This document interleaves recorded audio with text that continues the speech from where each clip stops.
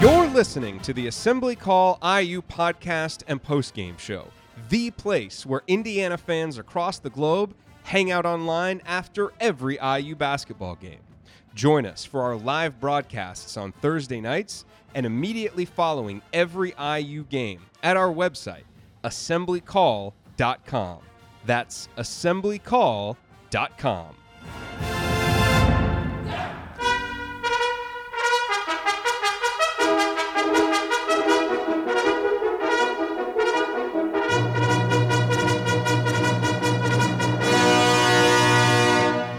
And welcome, Hoosier fans, to another victorious episode of the Assembly Call, as today your Indiana Hoosiers defeat the Northwestern Wildcats 66-46 in a game that featured a thoroughly dominant second-half performance by Indiana, especially on the defensive end of the court.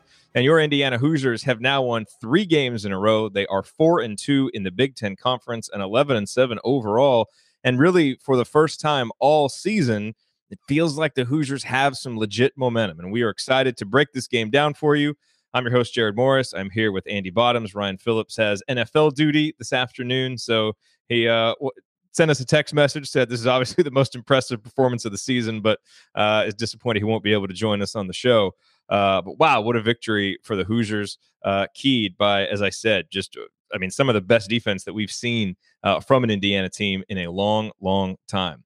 All right, let's start tonight's show as we start every show, and that is with our Hoosier Proud banner moment. And, I wrote down what I'm about to talk about for the banner moment, when it happened, and nothing happened after that to make me change my mind. But as I was kind of reflecting right before the game, I wanted something for defense, because defense was such the story of this game, and yet I don't know that any specific moment stood out on defense. It was just the relentless focus and pressure and connectedness and togetherness that Indiana had on defense. So we're definitely going to break down the impressive defensive performance. But for the individual moment that stuck out to me, the banner moment, I want to take you back to the 13:41 mark of the second half. And at this point in the game, Indiana was up 37-26. And it certainly felt like the Hoosiers had taken control of the game. And this has been a point at times this season when Indiana's gotten up, but they haven't quite had the offensive punch, the firepower, the consistency to kind of take it to that next level and extend a 10-point lead to 13 and keep it going. Well, Robert Johnson missed a three-pointer from the wing, and Indiana, as it has done so often this season, hustled for an offensive rebound. I think Juwan Morgan hit it, and then Collin Hartman tapped it back out, and Zach McRoberts ended up coming down with the ball around the half-court line, and he kicked it out to Robert Johnson, who stepped right up, again, right after missing a three, stepped up with what I wrote down was, it was almost like conspicuous confidence. Like, he just looked so confident stepping into that shot, drained it. It gave Indiana a 40-26 lead. And in hindsight, it really was the dagger. I mean, it felt like it at the time because it pushed that lead out to 14. I'm not sure Northwestern ever got closer than that. That was part of that big 27-2 run that Indiana had in the second half, and it was actually the second really big three-pointer Robert Johnson had hit to that point in the second half, and I'll talk about the other one in the meaningful moment that you might have missed. But Robert stepping up and shooting with that kind of confidence in one of those, unguarded catch and shoot situations that we talked about on Assembly Call Radio this week.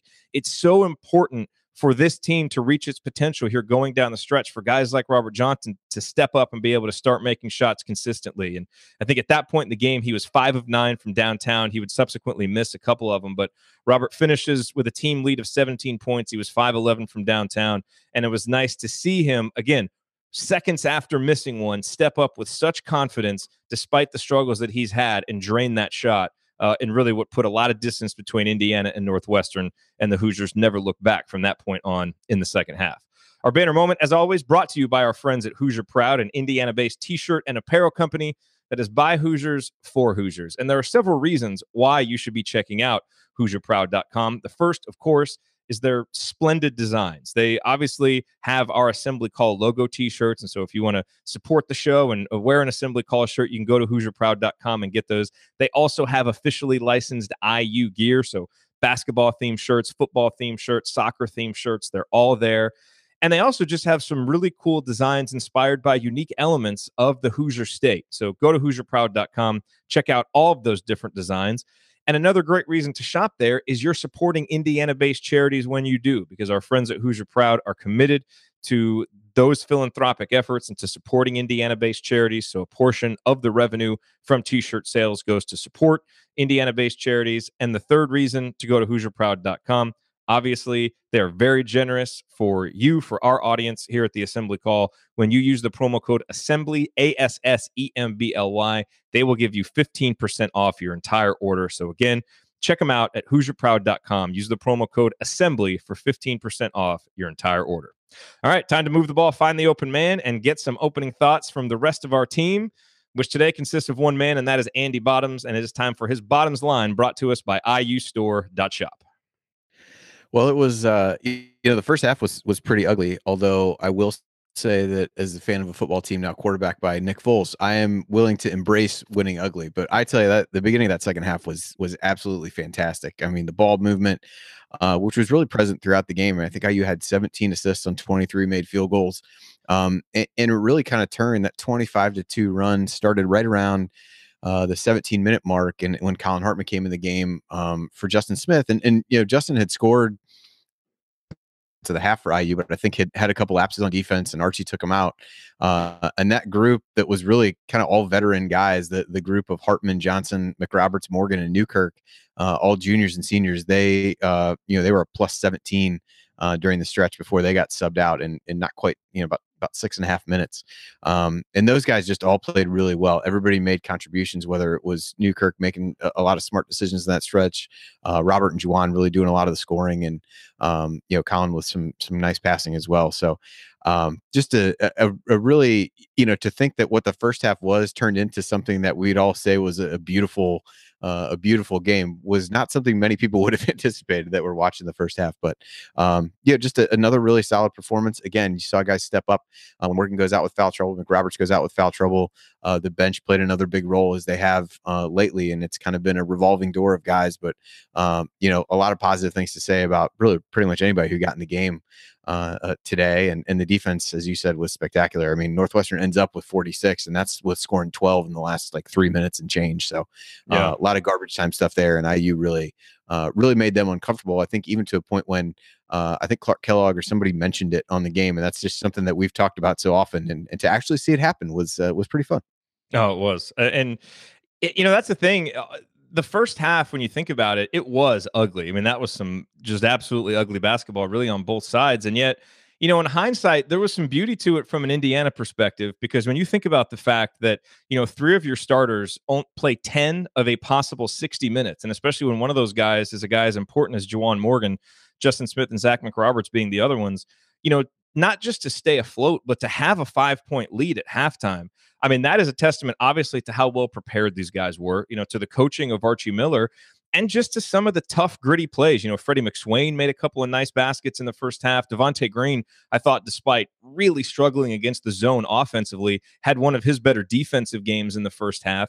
And it was all of that little stuff adding up. And I think that's why this game is so impressive, because we saw in the Minnesota win and the Penn State win, Indiana really needing to win ugly. Shots aren't falling, and you're having to grind out every bucket, it felt like. And that's really what the first half felt like, and so it showed, Indiana could grind out a lead against Northwestern.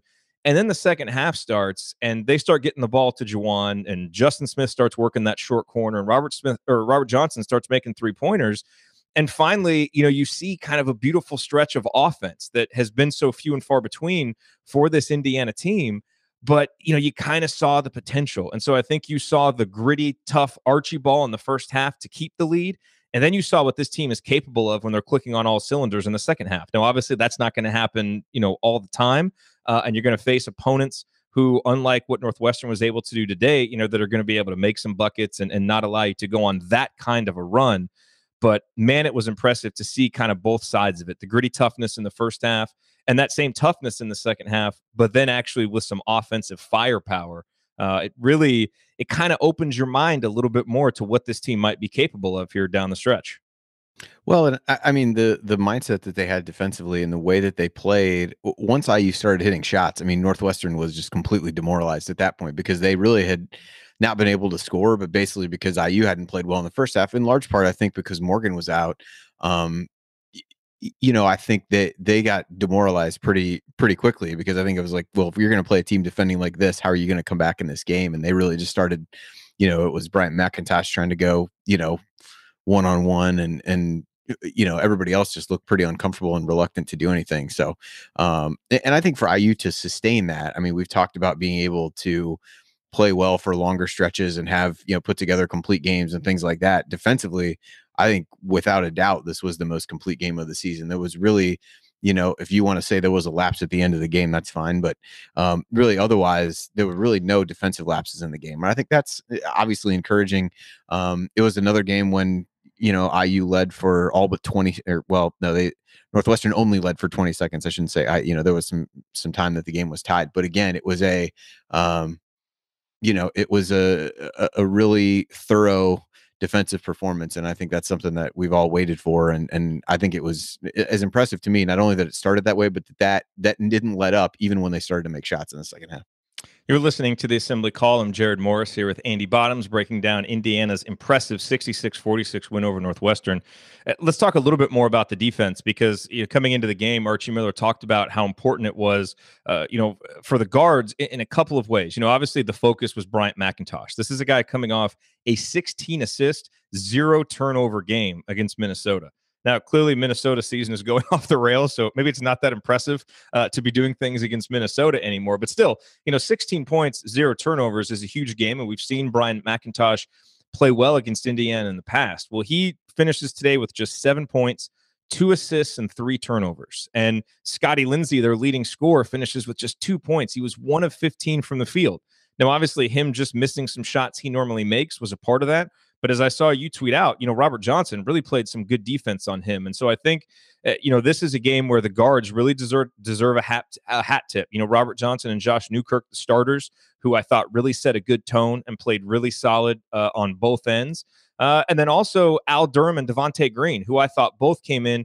And while their offensive contributions were a little bit up and down, Devonte especially, they both continued the strong defense. And there was a stretch in the second half, actually, where Al Durham was guarding Vic Law, who ended up as Northwestern's leading scorer with 9 points, and really played him well. And so I thought the guard defense, the ability to control dribble penetration, the ability, as you mentioned, to not allow them to be comfortable, I thought that really keyed the defense. And I thought it's what allowed Indiana to continue playing good defense, even when Juwan was out, and you had the middle being manned by Freddie McSwain and Clifton Moore, who, try their hardest, but they're going to give up, some opportunities just because they're not as consistent defensively. But being able to really pressure the guards kept Indiana's defense consistent all game.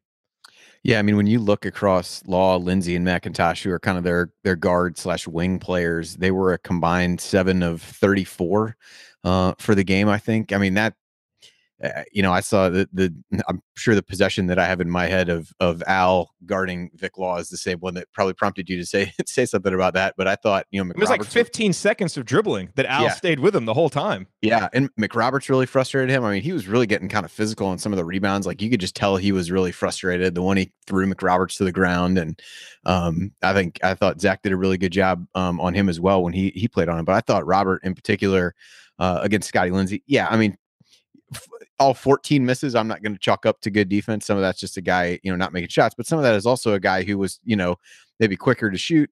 And the moment he got an inch of space to be able to get the shot up. But I thought Robert did a really, really good job on him. Was, truly made him uncomfortable, pushed him away from the basket, didn't get any shots off the dribble without a hand right in his face. And I mean, as you said, that can help ease some of the issues that this team's going to have, because it's got some decent shot blockers, but it doesn't have a lot of size if you get people driving to the rim. And I thought they did a really good job of keeping him in front.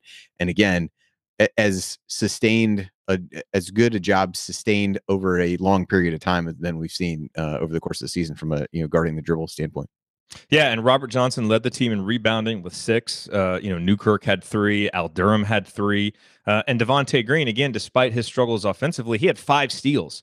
And a couple of them, he had a stretch earlier where he had 2 steals in a row that was, kind of a really nice stretch for Indiana. And so again, in the second half, he didn't play very well, and Archie took him out after a couple of mistakes. But I don't want that to overshadow what I thought in the first half was probably the best defense that he has played as a Hoosier. That was really impressive. And the other thing about this game, Andy, and we'll obviously break down some more of the individual performances, but you kind of alluded to it earlier. I mean, you go up and down the roster and, you think about the Minnesota game and it's like, all right, Juwan, Justin, and Robert played well, and then everybody else was like a black hole, and then the Penn State game, you had Newkirk play well, but Justin Smith doesn't really show up. Today, I mean, you look up and down, pretty much everybody who played made a positive contribution. And, so outside of Devonte's struggles offensively, there's not a whole lot of nitpicking. Like, this was just a really solid game with guys eliminating some of the dumb mistakes, no real bad stretches. And that in and of itself really feels like progress for a team that has been such a roller coaster. And, who knows? I'm sure part of that is just, getting comfortable with each other, especially with Deron Davis out, now playing with some of these new lineups, longer stretches, getting more comfortable with Archie's system, guys getting more comfortable in their roles. This team seems like it's starting to settle into, something that can become a much more consistent unit. Yeah, I mean, we joked about, we may never see all the guys on this roster hitting at the same time, but today I think does show the depth and the balance. You've got 8 guys who scored at least 4 points. You've got 8 guys who grabbed at least 3 rebounds, 6 guys with at least 2 assists, and 5 guys with at least 1 steal. I mean, that as you said, is when you really look down the roster, everybody made a contribution, and to really, kind of hold things together in that first half without Juwan, because then in the beginning of the second half, he showed just how important he was for them to be able to run the offense through him, particularly against his own and some of the nice passes and finishes that he had in there. But yeah, I mean, I'm we thought initially that depth would at least be a strength of this team and some of the experience. And there have been times that I think we've all wondered whether that's true. But I mean, I cited a lineup that was full of juniors and seniors that blew the game wide open.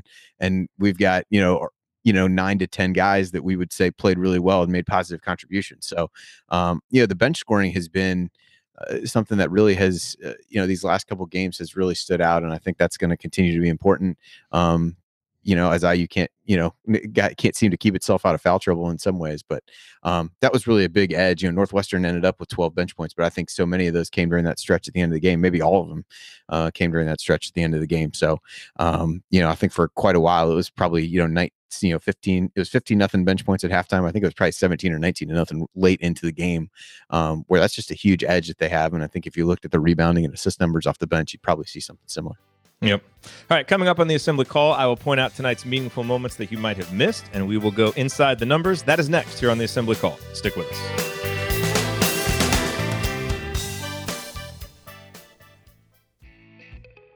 Hey, just a real quick note here. The next time that you are going to shop online for IU gear, use the URL iustore.shop. That will take you to the official IU online store where they have anything you could possibly want. Candy stripe pants, the Script Indiana warm-up shirt, all kinds of IU gear. And that URL, iustore.shop, is actually our affiliate URL. So when you use it and buy something, we get paid a commission. So it's a great way for you to shop for the IU gear that you need and to support the Assembly Call at the same time. Again, the URL is iustore.shop. Please bookmark it and use it the next time you're looking to buy IU gear. We appreciate it. Now back to the show.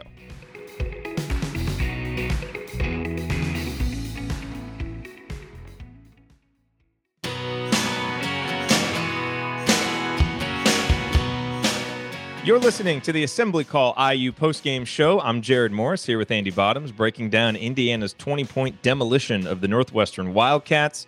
And it is time for today's meaningful moment that you might have missed.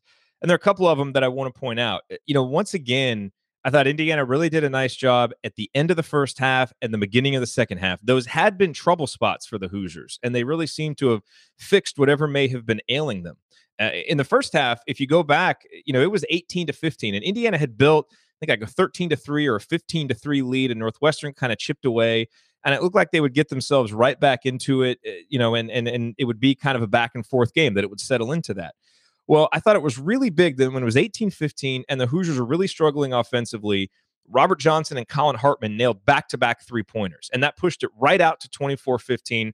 Northwestern would end up chipping away a little bit, but it was still a 5-point lead going into halftime. And I just thought those 2 threes by those guys really helped when the offense was struggling and gave Indiana kind of the lead it deserved at that point. Because it could be, I think, a little bit demoralizing if you play defense that good, that well, and you don't even have a lead. And it looked like Northwestern was about to come, all the way back and tie it or take the lead themselves. And so I thought those 2 threes, to reassert Indiana's control of the game by seniors were really important.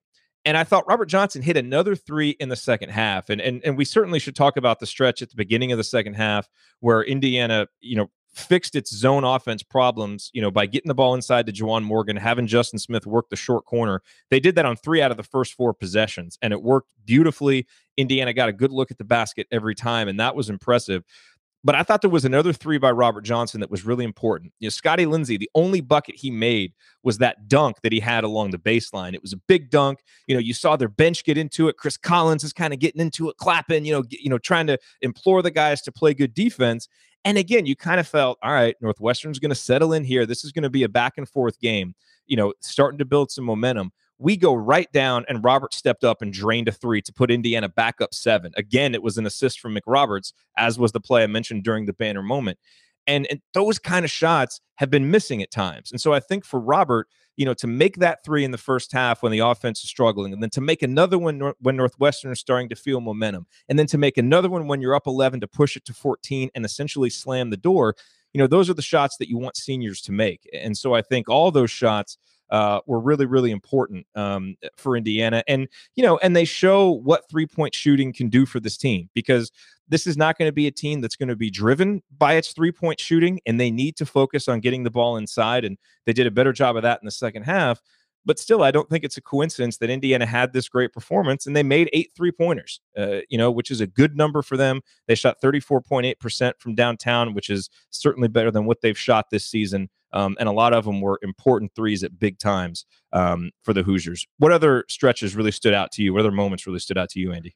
The Hartman three was an interesting one because I just looked back while you were talking. He hit a big one from right about the same spot in the Penn State game at roughly a similar point in the game. That was where he got the 4-point play where Penn State had taken the lead after a run, and his three from that spot in the corner really stemmed the tide. So it was about 2 minutes away from in game time when it happened in the game today. So kind of interesting that those were a couple of big shots from him.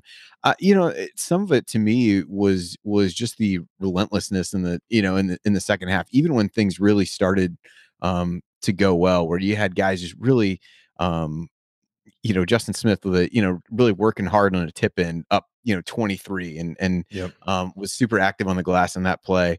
The one play where Juwan Morgan ran the floor and just beat everybody on Northwestern back, and Robert found him. And yeah. I think that was when it was a 17-2 run at that point.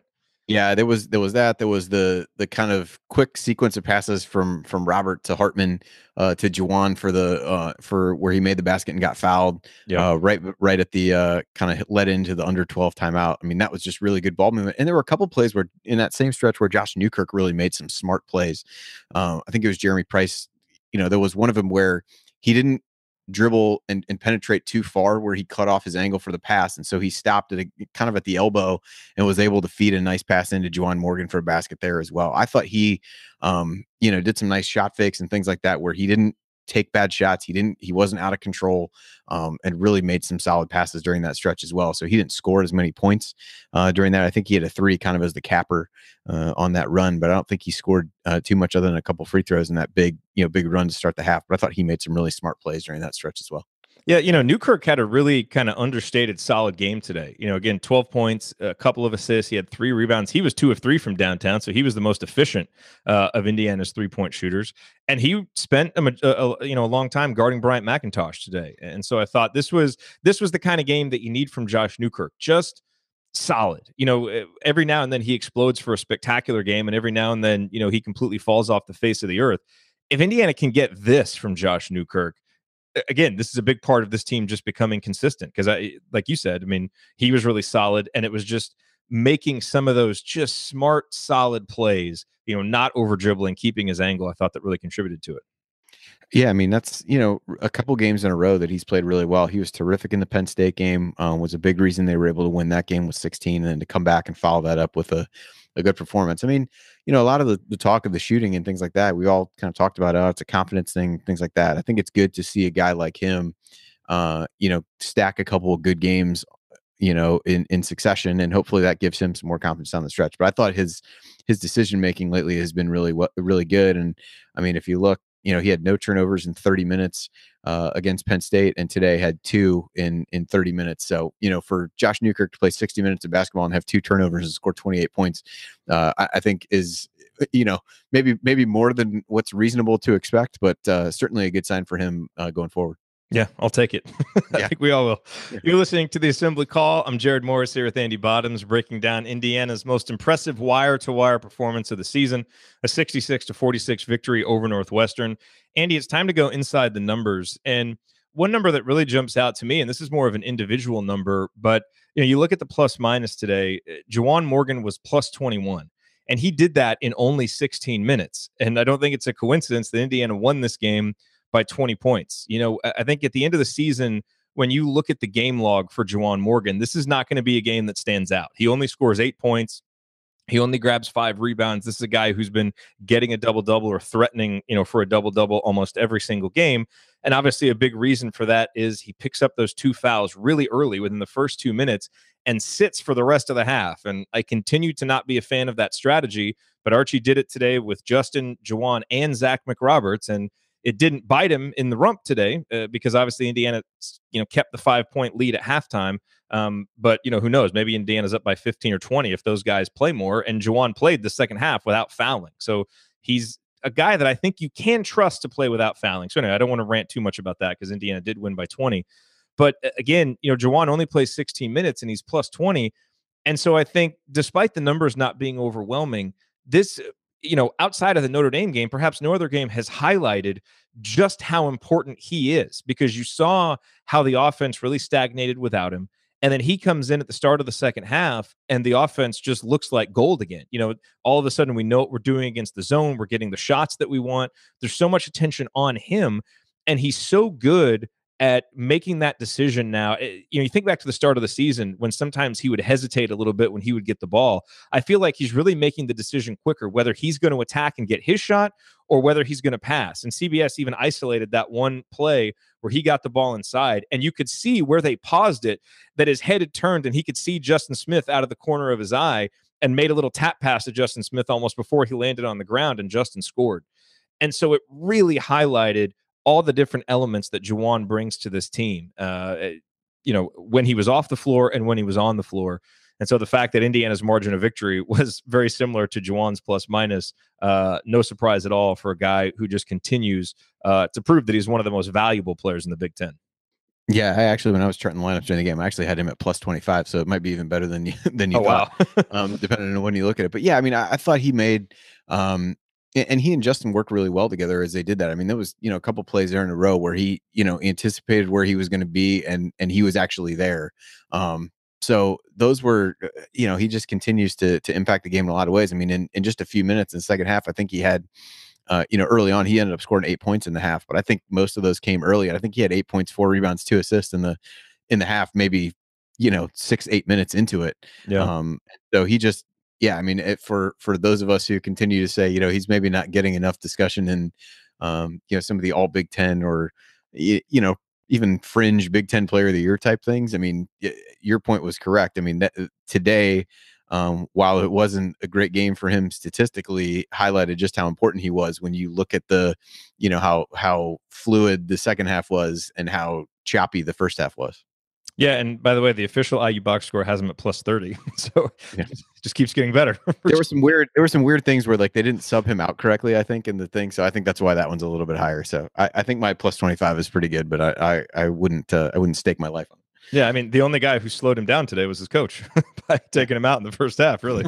So, I will say though, he's got to be careful on those fouls. The second foul he picked up was a moving screen. Those little cheap fouls he can't pick up because he's really good at defending without fouling. So those kind of little fouls away from the basket, he's obviously got to be smarter because he's just so valuable to the team. Let's talk about some other numbers. A lot of them jump out. I think the turnover percentage differential, Indiana turns it over on 17.5% of their possessions, which is a solid number. They only had 11 turnovers total. No one had more than 2. Northwestern turns it over 17 times. That's a turnover percentage of 26.3. Sometimes you look at that and that could be a team just making unforced errors. And when Northwestern had a few of those, I thought Indiana's defensive pressure and relentlessness was a big reason why Northwestern turned it over so much. And that obviously was a major contributing factor to their low points per possession number. And then, Andy, the other number that jumps out, and we've been talking about this number a lot this season, but the assist rate. Indiana assisted on 74% of its made field goals. And Clark Kellogg even talked about this on the broadcast. But the Hoosiers had 17 assists on 23 made field goals. And this is a number that has been much better. You go back to the Fort Wayne game. One of the biggest things Archie talked about after the game wasn't the poor three-point defense. It was how Indiana's selfishness offensively led to poor defense. And really since then, I don't know, maybe the Wisconsin game wasn't as good, but the assist rate has been much, much better almost every game. And it was clearly a point of contention for their coach, and the guys really seemed to have internalized it because the ball movement was good. I almost thought guys overpassed a little bit and passed up some good looks that you'd like to see him take, especially Collin and Robert a couple times. But overall, that was much better today as well. Yeah, that was definitely one that stood out to me. I mean, just to kind of put the Northwestern turnovers into a little bit of context. I mean, after this game, KenPom's already updated. They're just outside the top 100 at 17.8%. So that obviously contains today's game. So they're a top 100 team at taking care of the basketball. One of the things that they have typically done pretty well that you'd expect a team that has a veteran backcourt to do. So I do give IU a lot of credit for that. Yeah, the assist is one that really stood out to me, and we've talked both from an assist to turnover ratio as well as from a assist rate for IU, and I think 7 and 9. Only made 9 shots in the first half, but they assisted on 7 of them, and then the second half I think it was 10 out of 14. And I would venture to say that during that stretch where where they really blew the game open, it was almost every one of them was a result of 1 to 2 really good passes that set things up, and I think some of that it has a little bit to do with that. They continue to, it feels like these last few games move a lot better without the ball. And I think those things have manifested themselves a little bit in just some more open looks, but guys are certainly willing to pass the basketball. And I think that's a good thing. And just 4 turnovers in the second half, I thought was really important as well. Free throw shooting, that was one of the positives the other night. If you want to look for a negative, 12 of 22 from the line was probably the biggest one from my standpoint. Juwan was 0 for 4. Justin Smith missed both his. Outside of Newkirk going 4 for 4. Not a lot to love there. So it certainly didn't bite him tonight, and they shot him well in the game against Penn State when it really mattered. But if there's anything to nitpick, I would guess that would be it. But really, aside from that, I thought really unselfish play. The rebounding continued to be pretty good. That was it was about even today, which is solid. Yeah, I think when the game was really in doubt, and it's one of these where I wish you could kind of go back and pick a box score at a point in time, and see what it was, because I do think a little bit of that tightened up a little bit. It certainly wasn't the same margin that we've seen, but again, being able to kind of hold their own on the glass and play really well there, being undersized against virtually anybody at this point, I think is a positive for them. And 9 steals out of those turnovers is big as well, because those are at least creating some live ball situations where you can get easy baskets, which this team's going to have to continue to try to get. Yeah, you mentioned the KenPom numbers updated. Indiana now 89th in the country in KenPom with the latest victory. Still 2 spots below Iowa, which seems a little bit curious, but whatever. We'll let the sample size get a little bit larger for the computer. But importantly, Indiana 7 spots ahead of 6 and 11 Vanderbilt, who sits at 96th, which might be an interesting note for someone who is in attendance at the game today, sitting behind the Indiana bench. One more number I want to mention before we go to the next segment, Andy, is 2. And that's the 2 blocks for Clifton Moore. So, Clifton got 7 minutes. He played in the first half, so they weren't just garbage time minutes. And while he wasn't really able to get involved offensively, I thought both of those blocks showed pretty impressive defensive instincts. I think, if I remember correctly, both of them, he was playing help defense and came off his man, to block a shot of a guy who was driving to the basket. So both, really impressive block shots for Clifton Moore, kind of flashing a little bit of the potential. So obviously, hopefully he'll be able to get some more minutes, be able to do a little bit more with them. And I think he showed when he got thoroughly lost on defense and Northwestern got its only easy 2-pointer of the game, and Derek Pardon got that dunk. He's still got a long way to go to be able to read what to do on a pick and roll and to kind of know where to be. But I thought the 2 block shots really flashed some of the potential that he has defensively. Yeah, it was interesting. It was I thought he did well in those help defense scenarios where he could really rotate over and block shots.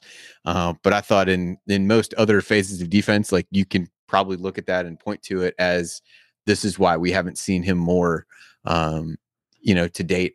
And it's all part of the learning process. But I think as you look at reasons why, Archie is or isn't playing guys, I mean, I think our default answer at this point is they probably aren't doing what they need to do defensively. And I think that's probably reasonable for him. But it was, in some ways, I think the foul trouble and some of the things today were maybe a blessing in disguise that did get him a little bit of game action.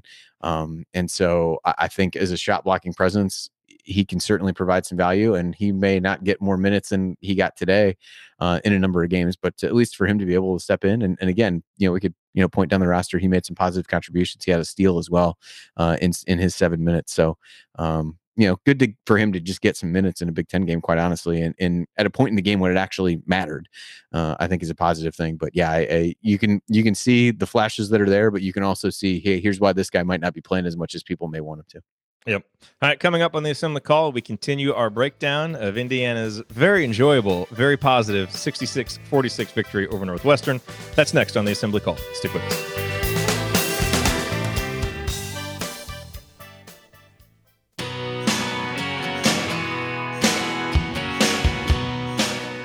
You are listening to the Assembly Call IU postgame show. Catch us live immediately following every IU basketball game and every Thursday night on our YouTube channel, youtube.com/assemblycall. You can also view all of our live broadcasts right on our homepage at assemblycall.com. I'm Jared Morris here with Andy Bottoms. We are breaking down Indiana's victory over Northwestern.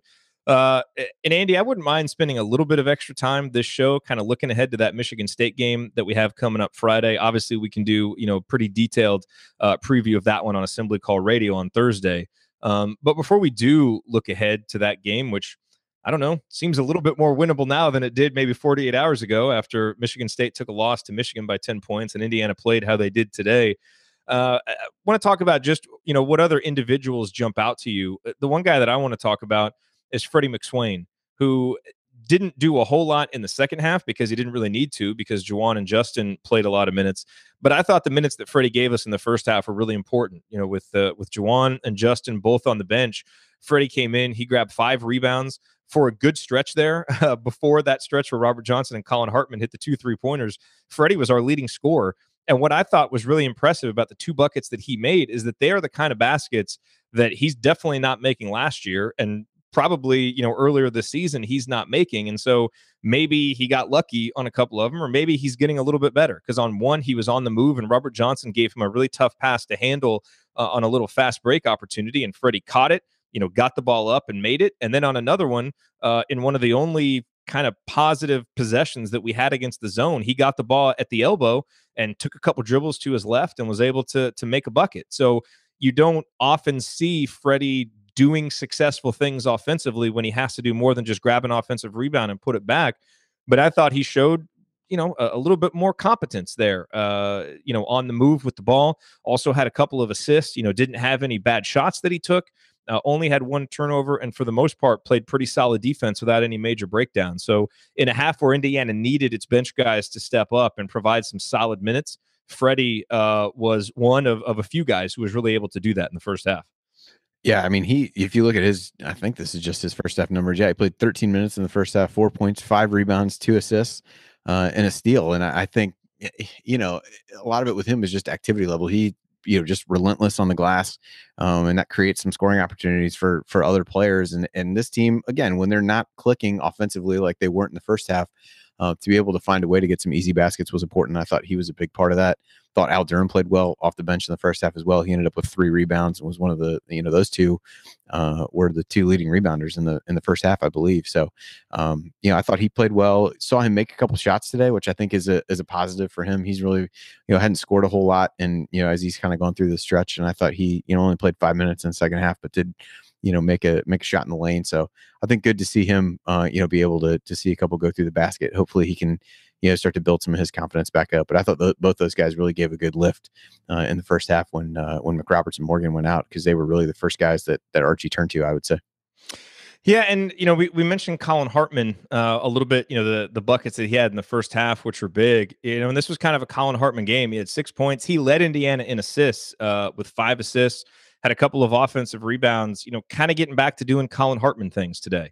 Nothing spectacular, but made little plays when Indiana needed it. It kind of felt like when the team was in a bit of a lull offensively in the first half is when he looked for a shot a little bit more, almost sensing, hey, I'm a senior, I need to step up and do this. And as he, has done his whole career, just in the right place defensively, playing solid defense. And so another guy, among those guys off the bench who was really important in the first half. Yeah, I agree with you. I think he really is picking his spots offensively. And I don't know, they talked about, I don't remember what it was on Twitter or on the broadcast. They talked about, everybody just kind of said he just seemed uncomfortable, just from a physical standpoint with the, shoulder brace and those kinds of things. But, really did a good job of playing through it. Again, that 3-pointer was a really big one in the first half. And then the assist really coming out. I think the combination of he and Juwan playing together during that, that 19-2, or that plus 17 stretch while that group was on the floor that I referenced earlier. I thought he did a really good job of, the assist that led to the assist in a number of cases. And I think the two of them, just a couple of really smart players out there on the floor, making some solid passes and being in the right spots, which is exactly what you'd expect from him and exactly what you'd expect from veteran guys. As much as we, felt like we weren't getting that not too long ago. I think that the kinds of leadership, we talked after the Wisconsin game, they stood outside the locker room and said kind of the same things that they've been saying. It felt like before, but I think, again, stepping up in those big spots as he did, and really has these last couple games in the first half, I think is a good way for him to show that leadership. And those guys have really responded since then. Pop quiz for you, Andy. Where is Indiana ranked in Big Ten play and defensive efficiency? Well, I actually know this because did you look?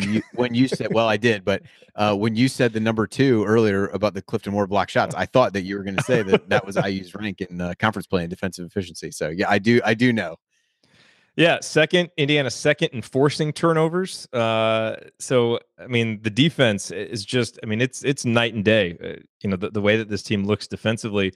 I wanted to ask you, if someone isn't really paying close attention, especially someone who hasn't paid close attention to the NCAA tournament, if you just watch the broadcast and listen to Clark Kellogg's, and I love Clark Kellogg, but it seems pretty clear that he's not much of a bracketologist, probably doesn't study this stuff too much, because he seemed to have a more flowery opinion of Indiana's NCAA tournament potential than maybe is realistic. Do you want to give us a quick reminder of where the Hoosiers stand and what, if anything, does a win like this do? I mean, I'm looking at, Ken Palm right now, and they rank games, there's an A tier and there's a B tier. And a lot of times a home game against an opponent that isn't that good isn't even a B. And even though Northwestern, has, for one of the few times in program history, they've got a decent reputation because of what they did last year. Their rankings have really fallen. I think they're 76th now in Ken Palm, and this isn't even an A or a B game. So does this game move the needle at all from an NCAA tournament perspective? It probably depends a little bit on what Northwestern, turns out to be. At this point, IU just has to win games, quite frankly. That's what, anytime anybody asks me, is like, they just have to keep winning. They need to win a lot of games to make up for what they said, because the reality is, they kind of showed it up, they flashed that. Yeah, I don't know that it was like a turn, just kind of a profile of the team, and it, said, good wins. It really only had the Notre Dame win, because if you think about who IU has beaten, that is really in the at-large picture, or would probably be in the tournament if it started today, that's really the only one. Minnesota is in free fall. They just got smoked at home by Purdue yesterday. Penn State, while I think, we believe they're a decent team and kind of expected them to challenge for a bid, they really haven't done anything that's going to warrant that. Northwestern's kind of in the same boat. So when you step back and look at it that way, it's great to get the wins, but they've beaten one team that would probably be safely in the tournament. Even Notre Dame doesn't have a tremendous looking resume, but certainly a game they couldn't afford to lose if you look at it that way. And I think you start to get into some of these other games where, you're going to have better chances at a win that might look a little bit better. But, to put it in some level of context, there's a Bracketville, which is one of the other sites. I think he either won or now he came close to winning the bracket matrix last year. So he does a seed list that goes out pretty far, probably further than any of mine would. So IU is actually on it. So that's good. Hey, but it's 4, 8, 12, 16, 20, 24, 28. They're in like among like the teams 29 to 32 out of the at-large picture. So, they're in the picture, I guess. So close to the first 4 bubble is what you're saying? Close to the first 4. If the first 4, they're definitely within the first 4 times 8. out, so that's good. If they make it the first 40, then we're Yeah, clearly in the tournament. so if they expand it from Dayton to various other towns in and around the Dayton area, then it's possible. I mean, who knows what can happen? This year has been pretty crazy, and Yeah, it has. nobody has. Even the teams that everybody thinks are good continue to lose. So anything is possible. We're still probably too early to really think too much about it, but we'll see. It was Clark feels like one of those guys where like everybody's in, and if this happens every year, that's like, oh, this team should be in, this team should be in, and they're like, well, the field isn't 96 teams yet, so you can't have it. Like everybody can't be in. So we'll see. But he had some good things to say, I thought, about how things were progressing. So that was good to hear. He also used the term trousers. I'm talking about someone's shorts. I think someone got a foul for grabbing someone's shorts, and he said, I think he grabbed his trousers.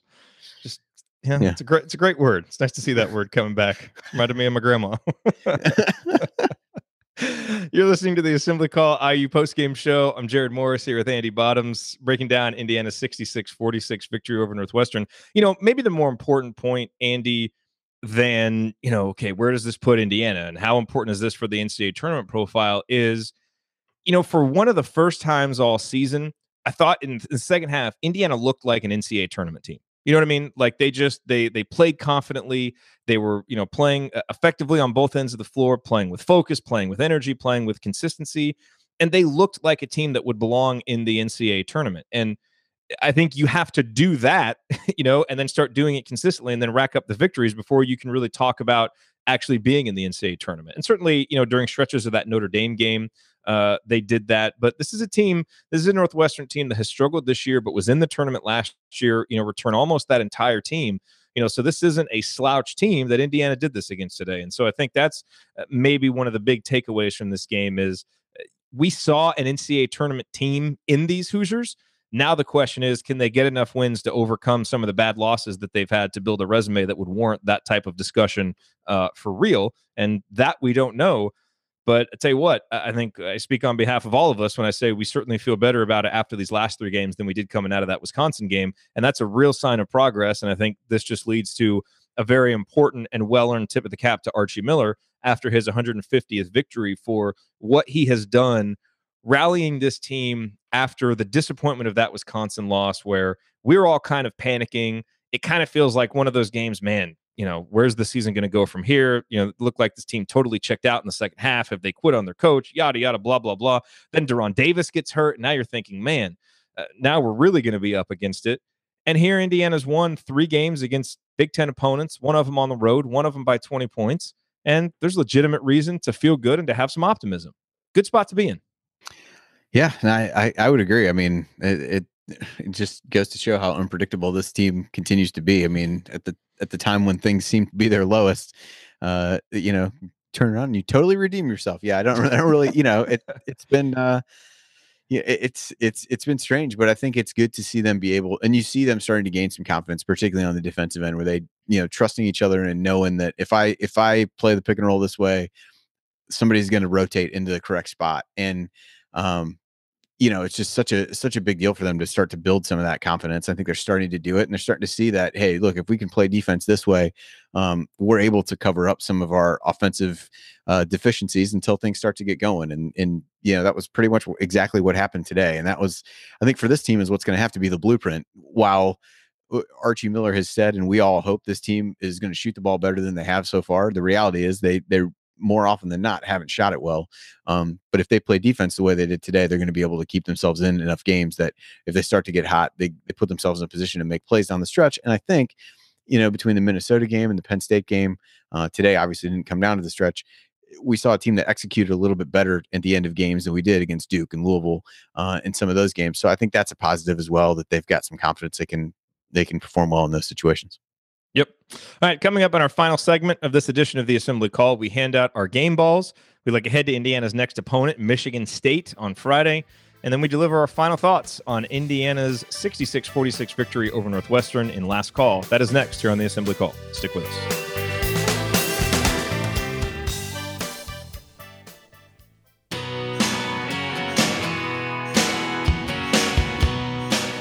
You are listening to the Assembly Call IU postgame show. I'm Jared Morris here with Andy Bottoms, wrapping up our breakdown of Indiana's 20-point victory over the Northwestern Wildcats at Simon Scott Assembly Hall today. Andy, it is time for game balls. A whole lot of guys to choose from today. Who gets your game ball? I'm definitely going to go with Robert Johnson. Shocking to no one, but did hit 5 threes, led the team in scoring and rebounding. Had 3 assists. That was second behind Collin Hartman, as you mentioned. Just 2 turnovers. Got credited with a block shot here. I don't know that I remember that, but all right. So I thought he played really well. And then we talked about his defense on Scotty Lindsey. I thought he was a big factor in how poorly Lindsey shot the ball, and played 36 minutes. So played more minutes than anybody by a pretty wide margin. I mean, you had Newkirk played 30, and the next closest guy to that was Hartman, I think, with 22. So, continue to play a lot of minutes and a lot on his shoulders. But I thought he played really well, and really that stretch you mentioned, taking those 2 threes in succession there really showed some confidence that in the first half, those are the shots that he was passing up, and whether that was discussed with him at halftime or not, I don't really know, but he certainly seemed to come out with more confidence and a guy that IU obviously needs to step up and shoot the ball well. And I thought it was a good bounce back for him after playing fairly poorly against Penn State. Yeah, boy, you can make an argument for a lot of guys, and certainly Juwan Morgan with what he did and how important he was at the start of the second half could warrant mention here. But I agree with you. Robert would be my guy on a day when so many guys were in foul trouble in that first half, and you needed some upperclassmen to step up and keep you afloat and keep things going. Robert did that, and as you mentioned, led the team in scoring. I thought the timing of his 3-pointers were really big, and so he gets my game ball as well. And it's nice to see him, starting to be consistent. He's been, what's his line? Let me pull his line up here. From a scoring perspective, he scored 17 today. Obviously, he only had 10 against Penn State and didn't have a particularly good shooting night. Then had 28 against Minnesota, 14 against Wisconsin. He's now been in double figures in every game since that donut that he had against Louisville. And so I know that sometimes the efficiency hasn't been all that pretty.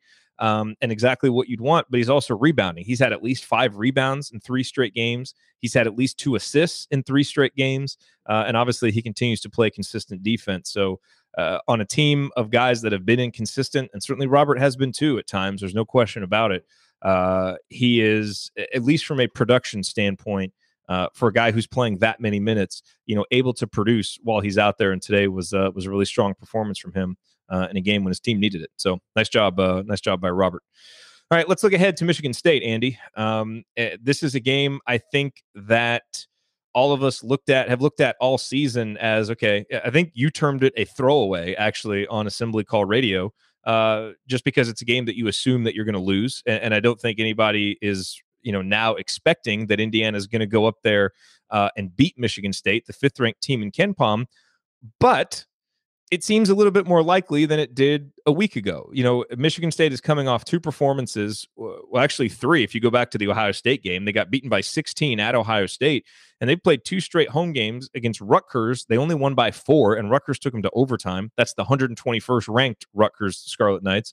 And then Michigan beat them by 10 in a game that really wasn't even competitive down the stretch. I mean, Michigan really had control of that game late, and Michigan State didn't even have a chance there the last 3 or 4 minutes to win that one. So, I don't know how well Indiana's going to match up against Michigan State. And on the one hand, you're encouraged by that loss against Michigan. And on the other hand, you're thinking, oh, great, they've had these 2 bad performances, and now Izzo's got them for a week. It's probably going to be hell for them. And they're just going to be so ready for this game and ready to come out and play. So you could kind of look at that either way.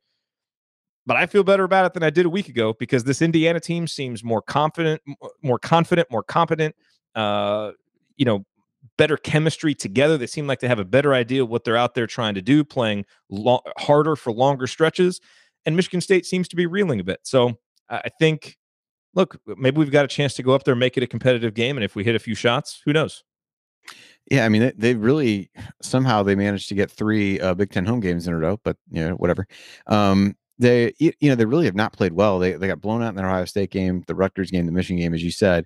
And if you kind of look at their stats from a Big Ten in Big Ten play, if you're looking for areas of vulnerability, they're last in the league in forcing turnovers defensively, and they're 9th in the league in offensive turnover rate, and they turn the ball over at a really high rate against Michigan. I looked at it a second ago. I want to say it was 23, 25%. So that continues to be an issue for them. And I think they're struggling a little bit with how they need to play. They have a ton of size, and yet somehow they're shooting almost 40% of their shots in Big Ten play from beyond the arc. And they're 8th in the league in 2-point field goal percentage, which seems unfathomable given Jaren Jackson, Nick Ward, Miles Bridges, the kind of size that they have. It doesn't really make any sense. Not only doesn't it make sense the shots that they're taking, but the fact they're not converting at a higher rate, even on the 2-pointers they do take. So, the big thing to watch out for IU is their free throw rate is at 45 in Big Ten play so far. So again, IU can't afford for a Juwan Morgan certainly to get into foul trouble, but really anybody. So they'll put some pressure on IU that way. I think it's a game though where we talked about this a little bit. I think on Assembly Call Radio with IU having to play smaller, it gives them a chance to really hopefully create some mismatches. And I think that was something that happened yesterday. Is Nick Ward was neutralized a little bit because he couldn't play against Wagner. It was a little bit like, what happened to Durham, quite honestly, in that game. Nick Ward only ends up playing 14 minutes and just really defensively ended up committing 4 fouls and just defensively struggled to hang with somebody a little bit more mobile. So whether he gets the assignment of Justin Smith or Juwan Morgan, you'd like to see IU take advantage of some of those things. So if you're looking for a matchup that might play in IU's favor, I think that would be a big one to look at initially. Yeah, and obviously a couple of keys here, as it always is against Michigan State, you're going to have to rebound. This is the 5th best offensive rebounding team in the country. They get almost 38% of their missed shots. And it's obviously been a big key for Indiana holding their own on the defensive glass after that Wisconsin debacle in the second half. Indiana's done it against 3 straight opponents, but they're going up against a whole other level of rebounding team against Michigan State. And then you look at strength against strength. Indiana has really relied this year on its 2-point field goal percentage. For the Hoosiers are a team obviously not shooting well from 3-point range, but they've stayed afloat offensively because they're hitting almost 54% of their 2-pointers, which is 57th in the country. But Michigan State will enter this game on Friday as the number 1 team in terms of 2-point field goal defense. So they are holding opponents to just 35.5% on 2-point field goals, which is truly a remarkable number. Obviously, it hasn't been as good of late, but that shows you the kind of potential that they have. So Indiana's going to have to find some ways to score. Something that always seems to plague us at Michigan State are long stretches where we don't score. And they go on, a big run or two that kind of pushes the game out. And so we've really got to try and avoid that. And I think obviously if a guy like Robert Johnson can step up and make a 3 here and there, to prevent some of those runs, and if Juwan Morgan can stay on the floor, and look, again, he only had 2 fouls today, so it's not like he hasn't really shown us that he has that ability. Those are some of the things that are going to have to happen. You get road wins against teams like Michigan State because your seniors step up and play really well, similar to what Robert and Juwan, guys like that did against Minnesota. So I guess I kind of just lumped Juwan in with the seniors now because he's been so consistent, although he's only a junior. But I think he's kind of earned that stature. But that's what's going to have to happen for Indiana to go up there, and then just hope that whatever message Tom Izzo is going to eventually instill that's going to turn Michigan State around doesn't happen until after Friday. Yeah, and I mean, we talked about the bench a lot in this game. That's Michigan, all 5 starters averaging double figures. Then they've got Matt McQuaid who scores 6.5 points a game, and nobody else scores over 4. So they've got some role players that'll come in off the bench, but maybe another area where IU could be able to have a little bit of an advantage. And this really, while it would obviously be great to get the win, this is the first game in a little while, at least, where there wasn't a lot of pressure on IU. And, nobody at this point is expecting them to go in there and win. But I think if you look back at these last few games, I think there has, these last couple of home games in particular, a lot of pressure for, to kind of win these. They needed to build some momentum. I think the Minnesota game, there was a lot of pressure after how the Wisconsin game went. And I think that, this is a game you're kind of playing with house money. And so what do you really, just go in there and, don't be loose with the basketball, but just kind of play loose and play the way they did in the second half and see what happens. I think that's, a good thing for this team, a situation where you really don't have to overthink anything. Cause I think we've seen them do that over the course of the season so far. So one where it's like, look, nobody expects you to do anything. Play the nobody believes in us card, do whatever you got to do there and see what happens. Absolutely. All right, you're listening to the Assembly Call IU postgame show. Remember that because you're an Assembly Call listener, you get 15% off your entire order at HoosierProud.com. So if you want officially licensed IU gear, one of our Assembly Call logo t-shirts, or one of Hoosier Proud's unique Indiana-inspired designs, visit HoosierProud.com and use the promo code ASSEMBLY at checkout. That's HoosierProud.com, promo code ASSEMBLY for 15% off your entire order. I'm Jared Morris. I'm here with Andy Bottoms. It is time for last call as we wrap up our breakdown of Indiana's 20-point win over Northwestern. Andy, your final statement on this Indiana victory. Well, at the beginning of our show after the Wisconsin game, I kind of went on a mini rant about we know who this team is, and the team that quit and played that way was who this team was. Well, I apparently don't know what I'm talking about because the way they've played since then really is surprising on a number of levels, but it's exciting to see. And I think that's all that everybody wanted from a fan's perspective, to be able to see, hey, this is something building. We see what's going on. We see what the blueprint is. And while you're not seeing it all the time, you're seeing it in enough flashes, and it's certainly the best 3 consecutive games that the team has played over the course of the season, like with no question whatsoever about that. And so, credit to these guys to really turn around. And I think you can kind of see with the way they play today, they just continue to gain confidence as they go, as things start to work, I guess, for lack of a better term. And so I think that's an exciting thing for them. And I think we'll have a confident team going into East Lansing. Whether they, can win that game or not, I don't know. But I think these guys can and should go into that game with some confidence because they've been playing really well, and it's exciting to see. So sometimes it's not great to be wrong, but in this case, I'm happy to be wrong that the team we saw at Wisconsin, maybe that team has gone away a little bit, or at least they've taken a vacation over these last few games. And exciting to see these guys start to build on what's going on, and see just the number of guys who are making contributions, as we've talked about so many times before, that one guy has an off game, other guys step up. And we at times earlier in the season, it was like, well, if this guy doesn't show up, like, there's no chance of winning. I'm not sure that's the case anymore. Yeah, whatever that ugly nonsense was in the second half against Wisconsin, it seems like we left it in Madison, because these last 3 games they've each offered different reasons to be encouraged. And again, as I mentioned earlier, now here we sit, 4-2 in the conference, and we enter this game on Friday against Michigan State, a game like, Andy, that you termed a throwaway game, that certainly Michigan State's going to be favored and will probably win, by 10, 11 points. But I think all of us go into it feeling a little bit of hope. And that's a really good spot to be in here in mid-January.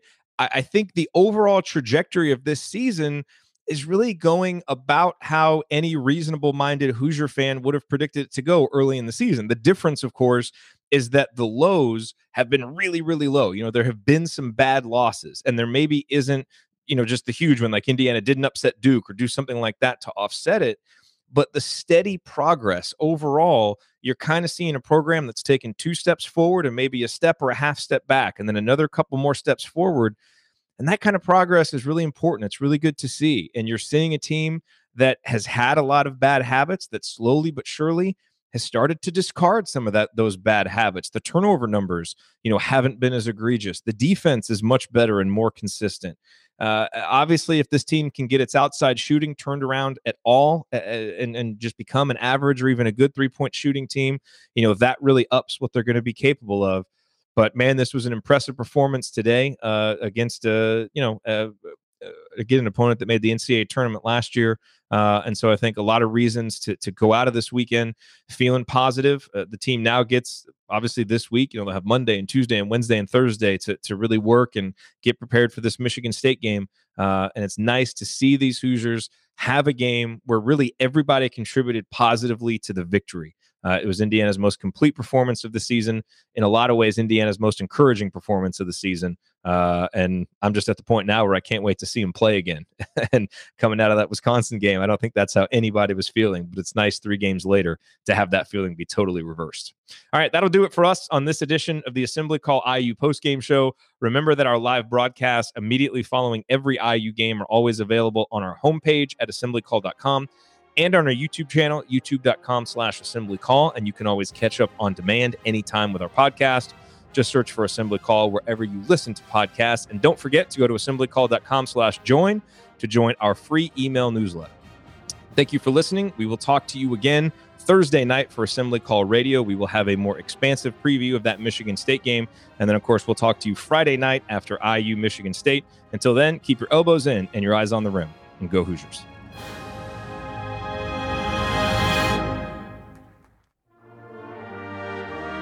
Thank you for being here and for listening to this episode of the Assembly Call, and we appreciate it. And we really do rely on the support of audience members like you to keep our show going and to keep growing. And so we have set up a page on our website at assemblycall.com/support that lists 5 ways that you can support the Assembly Call. And we encourage you to choose whichever method is the easiest and most convenient for you. One of the methods is donating, and so many of you have donated, and we appreciate it so much. On that page, you can choose a monthly recurring donation or an annual recurring donation or just a one-time donation, whatever works for you. And if you don't want to donate, another way to support the show is you can use our affiliate URLs, iutickets.shop or iustore.shop when you're going to shop for tickets or gear, and we will get paid a small commission when you use those links. But however you support the show, we appreciate it. Thank you. Hello, it is Ryan, and we could all use an extra bright spot in our day, couldn't we? Just to make up for things like sitting in traffic, doing the dishes, counting your steps, you know, all the mundane stuff. That is why I'm such a big fan of Chumba Casino. Chumba Casino has all your favorite social casino-style games that you can play for free anytime, anywhere with daily bonuses. That should brighten your day a little. Actually, a lot. So sign up now at ChumbaCasino.com. That's ChumbaCasino.com. No purchase necessary. VGW Group. Void where prohibited by law. See terms and conditions. 18+.